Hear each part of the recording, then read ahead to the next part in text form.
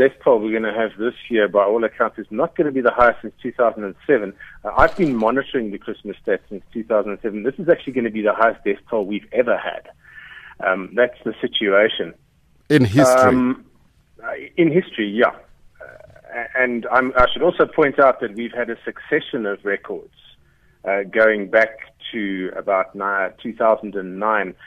Just to put this in perspective, in the 2008-2009 Christmas season, the preliminary death toll for this period was 937. That's for the entire period. Now, we've already exceeded that with another 12 or 13 days to go. So that's just how serious things have got.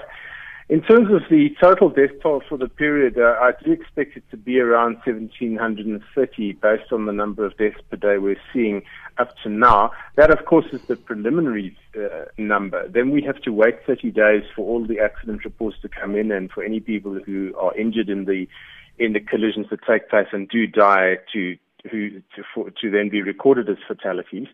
That period will then finish around the 15th or so of February, and normally that causes the death toll to rise by 15 to 20%. So I think this year, for the first time ever, we might be looking at a finalized death toll of over 2,000 people.